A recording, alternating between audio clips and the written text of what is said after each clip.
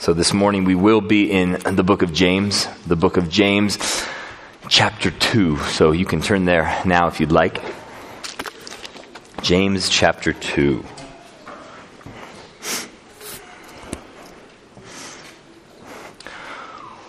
Norio Suzuki was a young Japanese adventure junkie, and in the year 1974, he took a trip to the small Philippine island of Lubang. Now, Norio, who was dressed like a tourist, was kneeling by his campfire when what looked like a ghost began to move in the jungle. Soon, Norio realized this was no ghost at all, but rather an armed soldier. And this soldier was coming quickly towards him. So Norio, of course, arose quickly, and with his trembling hands, he tried to salute the soldier. But this is why he was there. Norio had heard of the legendary soldier Hiro Onoda and wanted to see if he could find him. Onoda was a Japanese intelligence officer during World War II and had been left on the island in 1945 by his commander with the orders to carry on guerrilla warfare until Japanese soldiers come back for you. That was an order. Suicide was not an option, and he was told it may take many years. This may be a 100-year war. Well, it was now 1974, 29 years later, and Onoda was still fighting what he thought was World War II. He had heard no official orders. Not too long before Norio found him, Onoda had just lost his last comrade in a firefight with the local police. And now, all by himself, he was waging this war alone. Onoda recounts in his wonderful autobiography, No Surrender, that his first impulse was to shoot Norio. But something was off. His dress was just strange. He was wearing rubber sandals with socks, something the islanders would not wear. This man is Japanese, he thought. So Onoda decided to put everything on the line and engage in a conversation. He called to him from the jungle, and Norio responded with a Japanese salute and said several times to Onoda's amazement, "I'm Japanese. I'm Japanese." Here's how their conversation went down. As Onoda emerged from his hiding, he said, "Did you come from the Japanese government? Are you from the Foreign Youth Cooperation?" After Norio told him he's just a tourist, Norio asked him, "Are you Onoda?" "Yes, I'm Onoda," he replied. "Really? Lieutenant Onoda?" Onoda nodded. Norio continued, "I know you've been here for a long, long time. I know it's been hard. But Lieutenant, the war is over. Why don't you come back home with me to Japan?" Of course he wouldn't. He told him that he would only surrender if he received official proper orders from Major Taniguchi. Well, 3 weeks later, Norio returned with Major Taniguchi.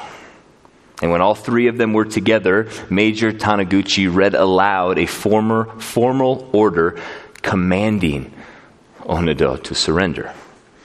He did. If the Japanese special forces are known for anything, loyalty, allegiance. Well, let me ask us a question this morning. What is the church? Specifically, the church in America. What is the church known for? Not too long ago, I asked some of my non-believing friends, co-workers, family members to define Christians only using one word. The most common by far, hypocrisy. Ouch. And though that was hard to hear, it was harder to disagree with. It seems like it's just one thing after another. I don't know about you guys, but I just kind of throw this information under the rug, shake my head like, not again, Lord, and move on. From our own church planting network's co-founder, Mark Driscoll, and the rise and fall of Mars Hill, to the beloved Christian apologists, Ravi Zacharias, and the crushing secrets that came out after his death.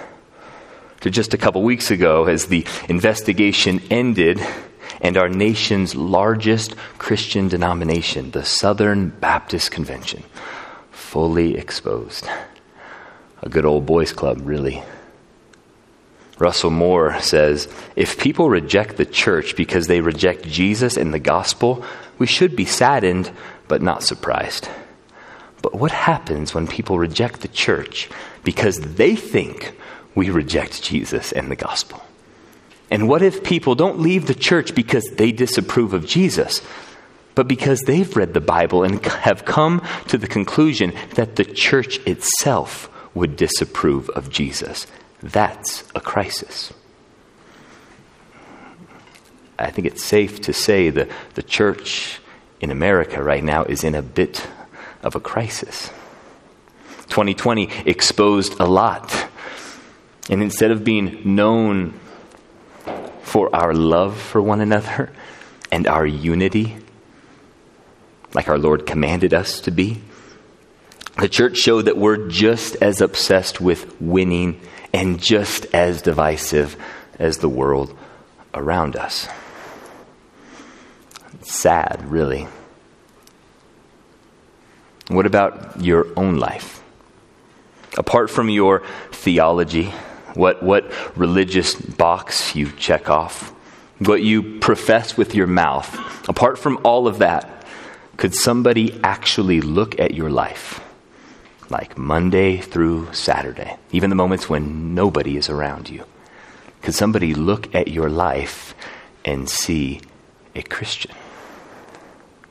Because James is going to show us this morning. He's going to argue that Christians don't just believe a certain way. Christians live a certain way. He's going to show us that saving faith is working faith, that the gospel demands allegiance. So if you're not already there, James chapter 2. James chapter 2. James is going to show us 4 things this morning. This will be our outline if you're a note taker. First, faith without works is useless. Second, faith without works is ineffective. Third, faith without works cannot save. And finally, faith without works is dead. So first, faith without works is useless. Look with me at verse 14. Verse 14, James 2. What good is it, my brothers, or brothers and sisters? What good is it, church, if someone says he has faith but does not have works? Can that faith save him? Up to this point in this letter, James has been very clear. You must be doers of the word and not hearers only. That true religion is actually caring for the most vulnerable among you. That King Jesus' royal law is to love your neighbor as yourself, all the while not showing favoritism. James doesn't spend a whole lot of time theologizing. James's concern is how these professing Christians are living out their theology. Remember, James is the gospel on the ground.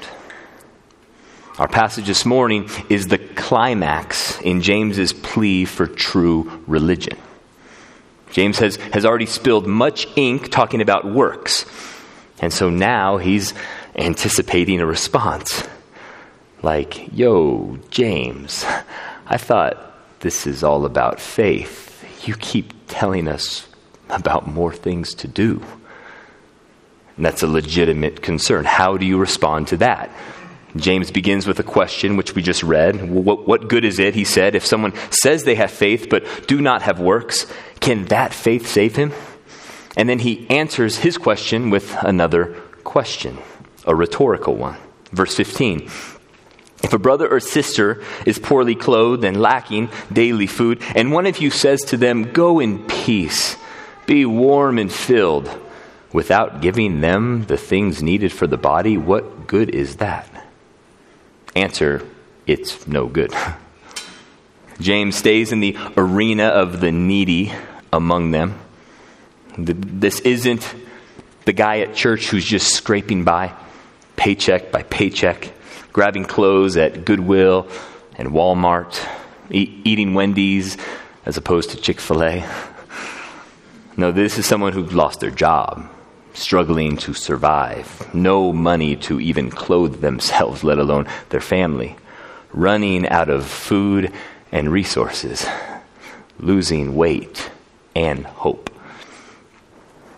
And this group of Christians in their Christianese says, "Oh, beloved brother and sister, may God's face shine upon you and give you peace. In the name of Jesus, feed yourself and your family, brother.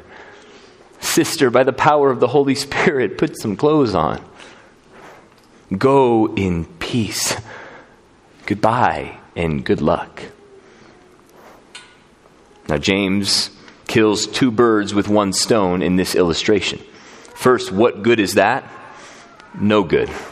And so likewise, faith without works is useless, good for nothing. But he also reiterates a point he's been making. A love for God makes us love people who are made in his image. Loving God and caring for the needy among you is what James is all about. Because this is what Christianity is all about. Jesus in Matthew 25, a passage we often skim past because it makes us feel pretty uncomfortable. But Jesus says, "Truly I tell you, whatever you did for one of the least of these brothers and sisters of mine, you did to me." Then he will say to those on the left, "Depart from me, you who are cursed, into the eternal fire, prepared for the devil and his angels. For I was hungry, and you gave me nothing to eat. I was thirsty, and you gave me nothing to drink. I was a stranger, and you did not invite me in. I needed clothes, and you did not clothe me. I was sick and in prison, and you did not look after me." Faith without works is useless. Next, faith without works is ineffective. Look at verse 18. But someone will say, "You have faith and I have works." Like Paul often did in Romans, James has now made up a character. Maybe he's even heard this is what some people in this church are saying. You have faith, I have works. In other words, James, there's different kinds of Christians in this world, you know. There are the thinking ones. Their strength is their intellect. They're always growing in their theology.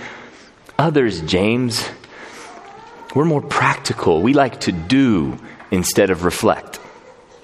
You have faith, I have works. Can't we all just get along? Stop being so exclusive, James. James is going to say, perish that thought. Middle of verse 18. Show me your faith apart from works, and I will show you my faith by my works. In other words, there are not two categories of Christians, the ones who think and the ones who do. There's only authentic faith and counterfeit faith. And authentic faith, James says, is faith in action. It can be seen. And counterfeit faith, on the other hand, is invisible. Like in the Gospel of Mark, when they get the paralytic man up the roof so that Jesus can heal him. What does that passage say? It says, when Jesus saw their faith. This is what James is talking about. Faith that can be seen. Faith that moves. Faith that is visible. He keeps going. Verse 19.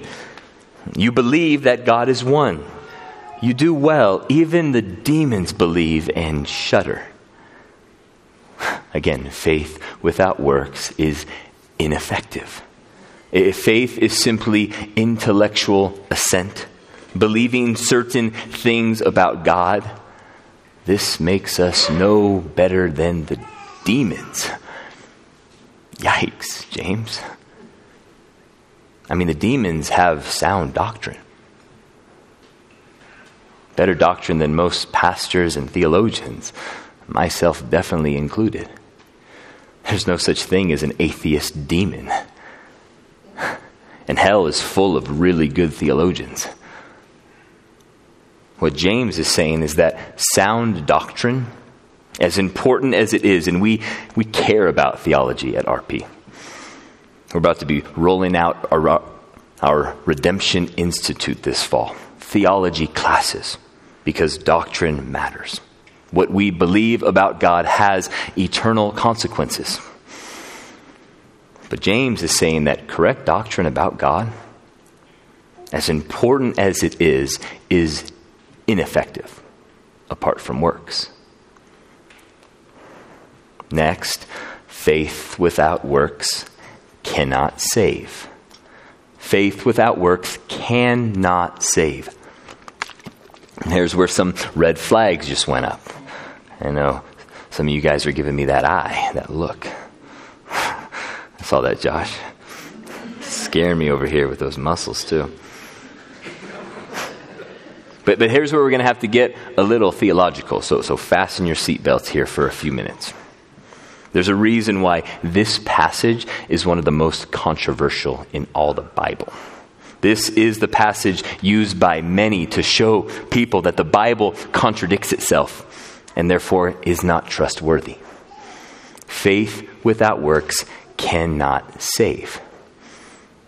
Again, as I say that, I know some of you guys are thinking, have we gone heretical since Pastor Mark left for his sabbatical? Some of you remember our time in Romans and are thinking, this does not sound anything like Paul. And you're right, at first glance. Here's what Paul says. Throw that on the screen.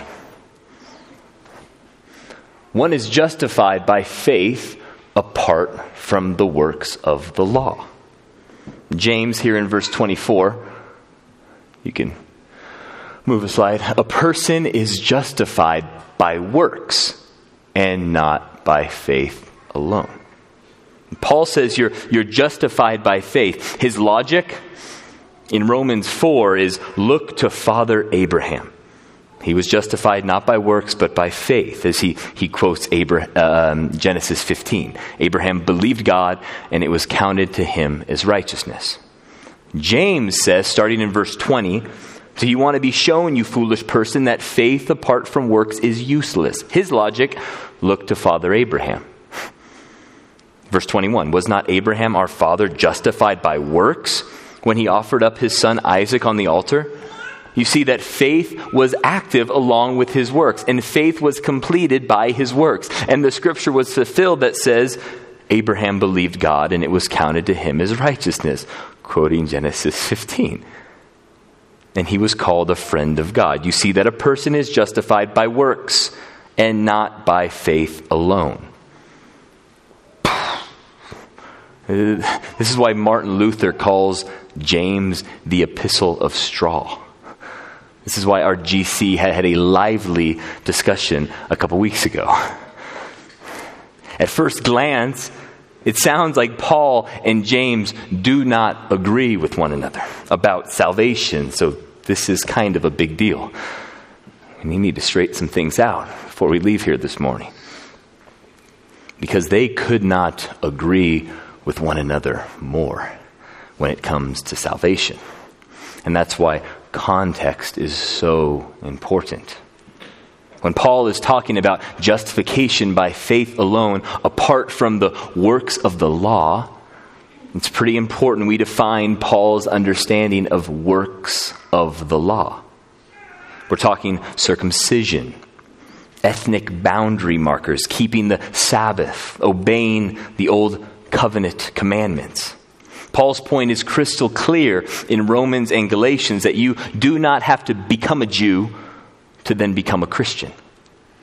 And you're not saved by keeping the old covenant law. Instead, you're saved by the good news of Jesus and what he accomplished with his perfect life, atoning death, sin-conquering resurrection, and climatic king-enthroning ascension. But do you remember what Paul's purpose was for writing Romans? Romans 1:5 says to bring about the obedience of faith. Obedience of faith. Now this sounds a little more like James. The obedience of faith. This is the gospel on the ground. Notice James doesn't say works of the law like Paul. He just says works. New Testament scholar Miriam Kamel, she says, works here are not the Pauline works of the law, such as circumcision, but rather the works of love, such as caring for those who are in need, not showing favoritism, being humble, or being slow to speak. In essence, works are the sum total of a changed life brought about by faith. The obedience of faith. James asked earlier, if someone professes they have faith but do not have works, can that faith save? No way. That faith, James and Paul would agree, cannot save. Because saving faith is working faith.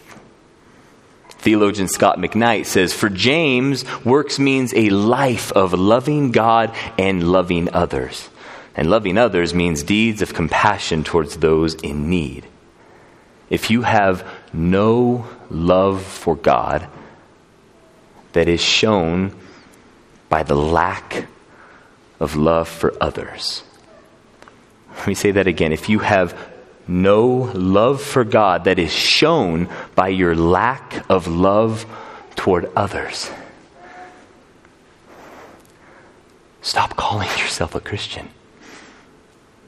Because you're not. And before we all leave here doubting our salvation, though some of us should, like James is not messing around. This is a matter of life and death. But let me read this encouraging quote by Denver Seminary professor Craig Blomberg about this passage. He says, saving faith, by definition, means that the Spirit enters a person's life to begin conforming them to the likeness of Christ. This transformation cannot be quantified. So stop looking at your neighbors. May be different in every person in detail and regularly involves many forward and backward steps. But over time, it does result in changed living. Abraham was declared righteous when he believed that God would do what he said he would do. That in his old age, him and Sarah would have a boy.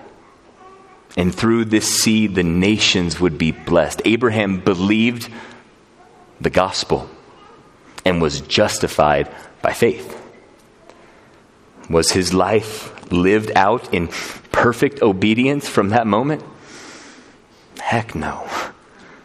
I mean, he often took God's promise into his own hands. He got a girl, not named Sarah, pregnant because he doubted God. He whored out his own wife to save his own life. Twice. And I don't care how good their marriage counselor was. I'm sure Sarah brought that up every now and then. But his faith, like our passage says, was completed. It was vindicated. It was proved to be authentic faith when after God gave Abraham his son, and then God asked him to sacrifice his son. Abraham was obedient. His faith worked. Imagine that walk with his beloved son. Isaac may be 12 at this point. Hey, Dad, What are we going to sacrifice up there anyways? God will provide, son. I wonder what his heart rate was at when he said that. Let's not skip past these stories so quickly when we're reading our Bibles. Like, imagine this scene as Abraham pins down his beloved son. He goes to execute him, believing that God would raise him up even from the dead.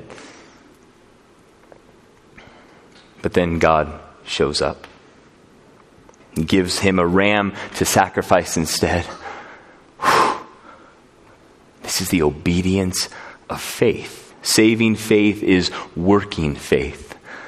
Soren Kierkegaard says, the actions that James ascribes to Abraham are not keeping the law, but rather the radical obedience of faith itself. James's great contribution to the Christian life is not on the doctrine of justification, but in helping us to see that true faith is radical obedience.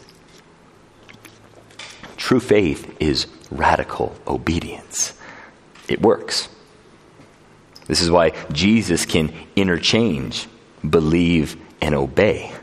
When he says, whoever believes in the Son has eternal life. Whoever does not obey the Son shall not see life. Saving faith is working faith. Faith that obeys. You know the tree by its what? Fruit. Yes, and unfortunately, Holly and I just had to dig up and throw away this lovely tree that our HOA made us plant a year ago. I think I used it even in a sermon illustration before. Eden named him Sonny. We had an attachment to him. And so why would we dig him up and throw him away? Well, because I dropped the ball and stopped watering him. Gosh. So back to Home Depot just like that. The lack of leaves by the end of May proved to me the deadness of this tree. A healthy tree at its root produces fruit. And likewise, true and authentic faith produce works, produce fruit. We must not get these twisted. The Spirit indwells those who truly believe, authentic faith, and then the Spirit causes us to obey God. Fruit, works. Could you imagine if I grabbed some leaves from the backyard and I stapled them onto the tree? Eden, Sonny's doing great. In the same way, you don't become a Christian by trying to do some good things here and there. But when you are a Christian, namely, the gospel of grace has rocked your world, you now live a life of good works. And these works vindicate your saving faith. James gives another example of authentic faith using Rahab the prostitute. Look at verse 25. And in the same way, was not also Rahab the prostitute justified by works when she received the messengers and sent them out by another way? So James, just to be clear as to who is capable of acting out their faith, uses a most likely candidate, the esteemed father Rahab, and a very unlikely one, Rahab the prostitute. Whether a patriarch or a prostitute or anyone in between, the life of faith is lived out by the one who has true faith. Rahab, Abraham, and us are justified by works and not faith alone. So if you profess to be a Christian, can explain the gospel, even unpack some of the mysteries of the Trinity, but you have no love for God, no love for neighbor, your so-called faith has zero marks of obedience, our final point, faith without works is dead. Look at verse 17. So also, faith by itself, if it does not have works, is dead. And verse 26, for as the body apart from the Spirit is dead, so also faith apart from works is dead. Unfortunately, I had to attend one of my best friend's dad's funeral in December. He was a pastor, a godly father, husband, grandpa, amazing pizza maker. He had a role in my, early discipleship. And then through a surgery gone wrong, he died early. The open casket was hard. That's Gene, but that's not Gene. He's not there. James is telling us this morning that counterfeit faith is a corpse without a spirit. But unlike a funeral, counterfeit faith can fool some people. You can even fool yourself. But you can't fool God. Jesus says, not everyone who says to me, Lord, Lord. That doesn't sound like an atheist. Not everyone who says to me, Lord, Lord, will enter the kingdom of heaven, but the one who does the will of my Father who is in heaven. Saving faith is working faith. So if your faith amounts to a sinner's prayer that you prayed when you were 5, 7, 9, 12, 26, trade in that faith for authentic faith. Faith that works. Or if you got baptized when you were 7 because your dad scared you with his understanding of hell, and of course you didn't want to go there, trade in that faith for authentic faith. Faith that works. Because faith without works is dead. As we close, Sam Alberry says, we do not always live what we say we believe or even think we believe, but we do always believe what we live out. We always believe what we live out. So my question, friends, as you look at your own life, what do you believe? Honest with yourself, as you look at your own life, what do you actually believe? Are your deeds demonstrating that your faith is authentic? If so, praise God. And keep walking out the Christian life by the power of the Holy Spirit. Apart from Him, you can do nothing. Or do your works prove to yourself that your faith, though maybe doctrinally sound, might be counterfeit? If so, unlike the demons, you can still repent. Turn from a life of hypocrisy and turn to the God who gives grace. I have to say this, the Christian life of obedience only makes sense in light of who Jesus is. James only uses the name Jesus twice in this letter. In the introduction in chapter 1 and then the beginning of chapter 2. But he calls him Jesus Christ. Now we know Christ is not Jesus and James's last name. But how we say Jesus Christ, or how we so easily interchange Jesus with Christ, can often sound like a nickname or a last name. James wrote this letter to Jews. When they hear the word Christ, they can't interchange that name with Jesus because it's not a name. Christ is a title. Christ means the anointed one. Christ means the Messiah. Or maybe the easiest way for us to comprehend this, Christ means king. Unfortunately, Jesus enthroned as king, known theologically as the doctrine of the ascension, is often an aside to our gospel rather than the climax of the gospel.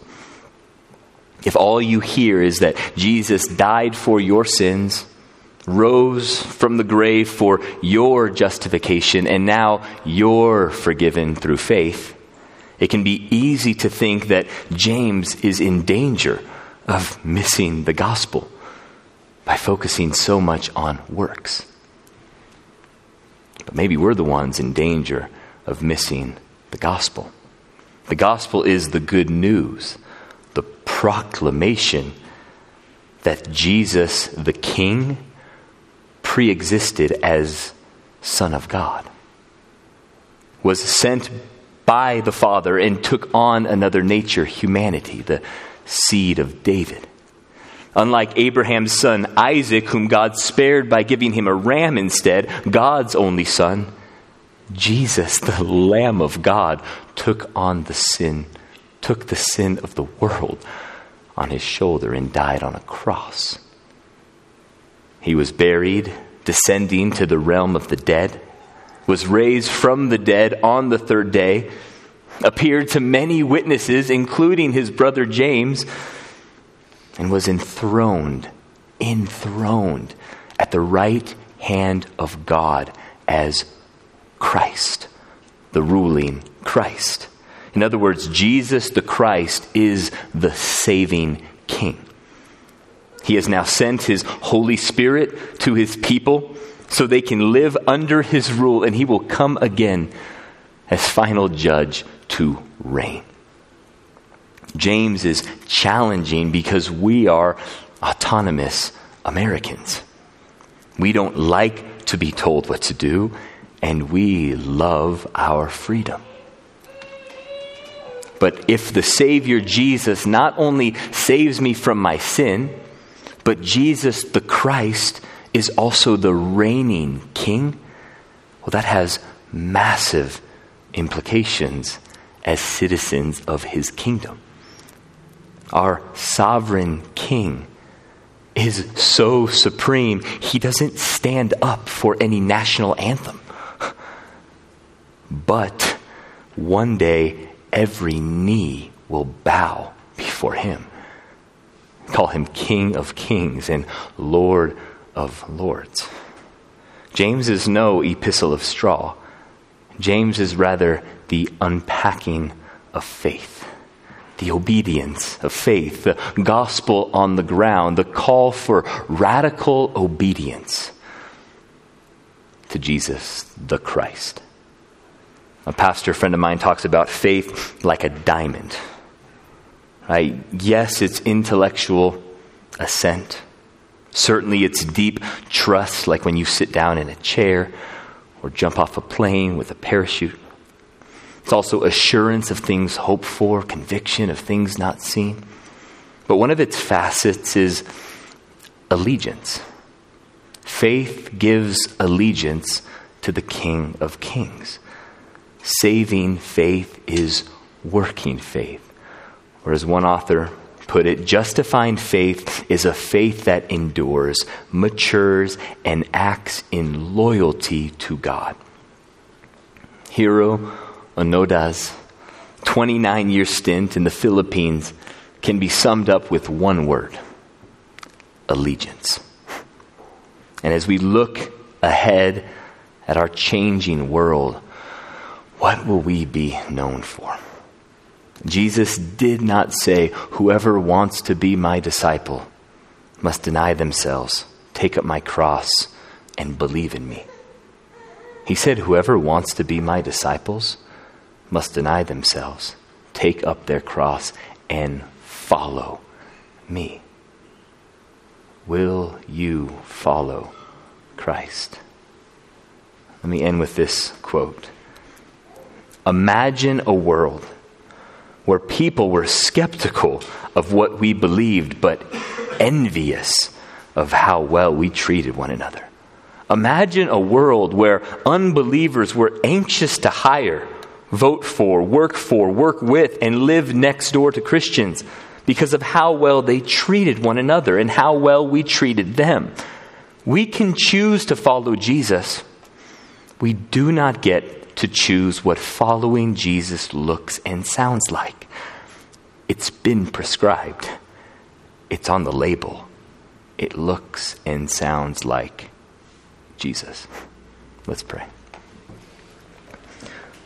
Oh Lord, thank you that you are our Savior. You have died for our sins that separated us from the Father, but you are also the King, the Christ, the Messiah who rules and reigns now. Lord, I pray that RP would be a church that our faith works. That we would not be hearers only, but that we would be doers of your word. Lord, we love you and we praise you. We pray for radical obedience to be seen and felt and lived out in our lives in Parker. We pray all this in Christ's name. Amen. Amen. Well, in baptism, as believers, we are making an oath. We are pledging allegiance. We are going public with our faith. And every week we take the Lord's Supper. We take communion. This is Jesus' other ordinance, where we get to renew that oath, renew our allegiance to God, to Christ as King, to God and with one another. So if you are a follower of Christ, if Jesus is King, this meal is for you.